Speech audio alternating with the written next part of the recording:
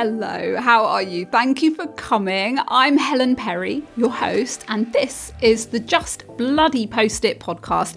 And this is a post-it note, which is what I call my solo episodes, which I do when I have something to say to you.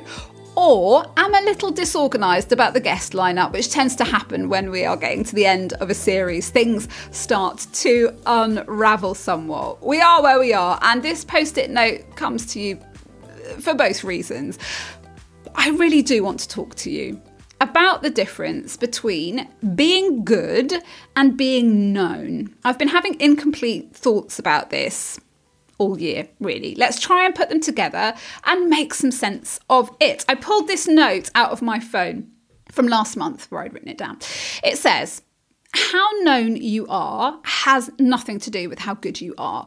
How much you know, how valuable it is, how much you've studied and how much experience you've got. There are so many variables we cannot control when it comes to visibility, but you and your thing can be world-class excellent and not widely known. Known is nonsense often. Yet, I'm in the business of getting people known, which can be a worry. Why do we want to be known? More on that shortly. The bigger worry and the more important point of these thoughts is that we confuse being known for being good. We think that if we are good enough, then we'll be known. And if we're not good enough, that's why we're not known. Neither of which are true, of course. When you have something on your mind, you see examples of it everywhere, don't you? And right now, in this moment, I give you the actress, singer and musical theatre star Hannah Waddingham, who at 48 years old is having her career moment thanks to being just the best thing in Ted Lasso, the TV show. Have you watched it? It's pure joy. And subsequently, the best thing in everything she's in, including co-presenting the Eurovision Song Contest at the weekend. And everything in the Eurovision Song Contest, she set Twitter alight, rave reviews.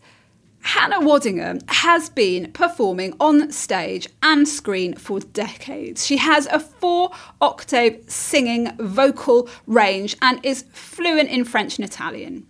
She's always been remarkably good. Set the room alight, wonderful. Yet until recently, she's not been widely known outside a relatively small corner of her industry. The truth is that we're all both special, really special, and not that special at the same time. Like, how many other exceptional performers are there who we don't know? Artists, builders, doctors, and teachers whose names we do not know. For anyone doing a remarkable job, there are so many other people who do it equally well. Why not you? I always like that cliche. Cliches tend to have more than a grain of truth in them. Why not you? By the same token, there are, especially in the online space, a great number of people who are exceptionally good just at being known. And maybe that does or does not mean they're good. Let's look at Steven Bartlett, the former CEO, founder of the social media marketing agency Social Chain. He's a TV presenter.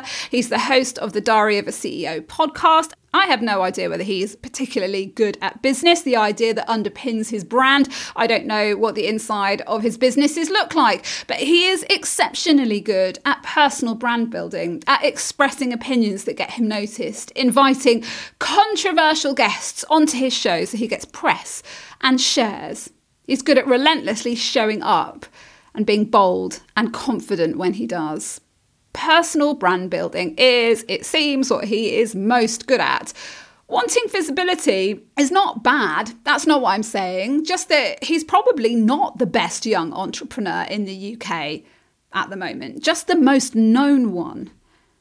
I work with people who tend to have similar stories. They go like this. They're setting up a creative project. Perhaps it's a second career or a passion project. They work alone, they're building it from scratch, they're mostly women. They may have no work network whatsoever in the field they're starting out in. Maybe you hear yourself in this. It was me once. Sometimes they're pretty pissed off about the fact that they're not known in their field when other, frankly, less qualified people are. So they'd like recognition and opportunities that come with visibility, like increased income, speaking gigs, book deals. Mostly recognition. And if you don't get out there and stake your claim, sadly, especially for women, and especially for women of a certain age maybe, no one will be noticing you otherwise. The world is still on the lookout for more Stephen Bartlett young things than Hannah Waddingham's, I fear. Is that changing maybe? I hope so. I've desperately tried to find and could not find an article I read years ago featuring a quote from a tech CEO. He was trying to explain the popularity of social media back when old people didn't really get it. And he said something like, young people, children, enjoy the process of collecting followers and being seen and growing their accounts because it gives them status. And in a kid's life, you don't really have that. You're not top dog at home or at school. You haven't created your own space yet. You don't get heard always or make decisions. And when I read that at the time, it helped me understand why so many women of my age, especially when Instagram was more of a lifestyle platform, were drawn to audience building. It gave status where perhaps after years of feeling pretty invisible, they had none. So visibility for visibility's sake is nothing to be ashamed of. People have been mocked for it and mocked others for seeking it. But when you look at it like that, when you look at it as seeking status, it's easier to understand. There's nothing wrong with wanting to be seen. I enjoy it. But I'd also say, and I was talking about this yesterday with an upcoming podcast guest, a little bit of the gloss has come off the audience building business. I mean, being an influencer for a start, I don't know, it looks shit to me. It looks like a hustle. It looks like hard work and insecure income. People are knackered with it and are going back to work in regular jobs with regular hours and paid leave. And when I finish for the day, I'm finished vibes. It's easier because running your own business has always been hard, and doing it on the internet does not make it any easier.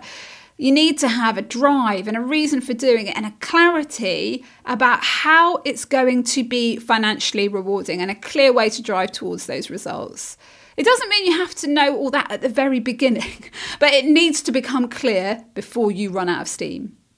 And the audience in and of itself won't bring you much without bringing it back around, without what you're good at. That's the thing that continues to drive you and give you energy for the build of your business. So here's what I conclude about being good and being known. Know what you're good at and act like you're known. Decide to believe you're good at what you do. Just decide to believe it, especially when all the evidence suggests you are. And regardless of the size of your current audience, act like it's fucking massive, because there's really no difference between you and any other person other than a bunch of numbers. Dress for the job you want and all that. This picks up quite nicely from the last post-it notes I shared. I'll link to it in the show notes. I'd been to an event and realised I could stand next to this person hosting the event who has more visibility and a bigger reputation than I do, which is well deserved, I might add. But in that context of teaching marketing, I can match him. And I have nothing to prove around the training I offer. It's good enough. It's as simple as that. So I sold my most recent course with that mindset in mind, and it exceeded my sales targets. It didn't smash through them, but it exceeded them quite nicely. Without feeling, this is the best bit, without feeling like hard work or a burnout-y kind of launch. It was just, here's the thing, this is what's involved, this is what you'll get, would you like to buy it? And enough people did. Visibility can feel really good. It can be a lovely short-term hit. It can provide the work you want long-term. And it can be knackering and not for you in the end. But you don't know unless you really give it some welly and allow yourself to be seen. Know you're good and act like you're known. Now, if that was helpful to you, share it with your friends on social media. It's great when the podcast gets more visibility. I love it. There are 2 or 3 more episodes left in this season of the Just Bloody Post-it podcast. I appreciate every single listen. Thank you so much. And I'll be back soon. Bye.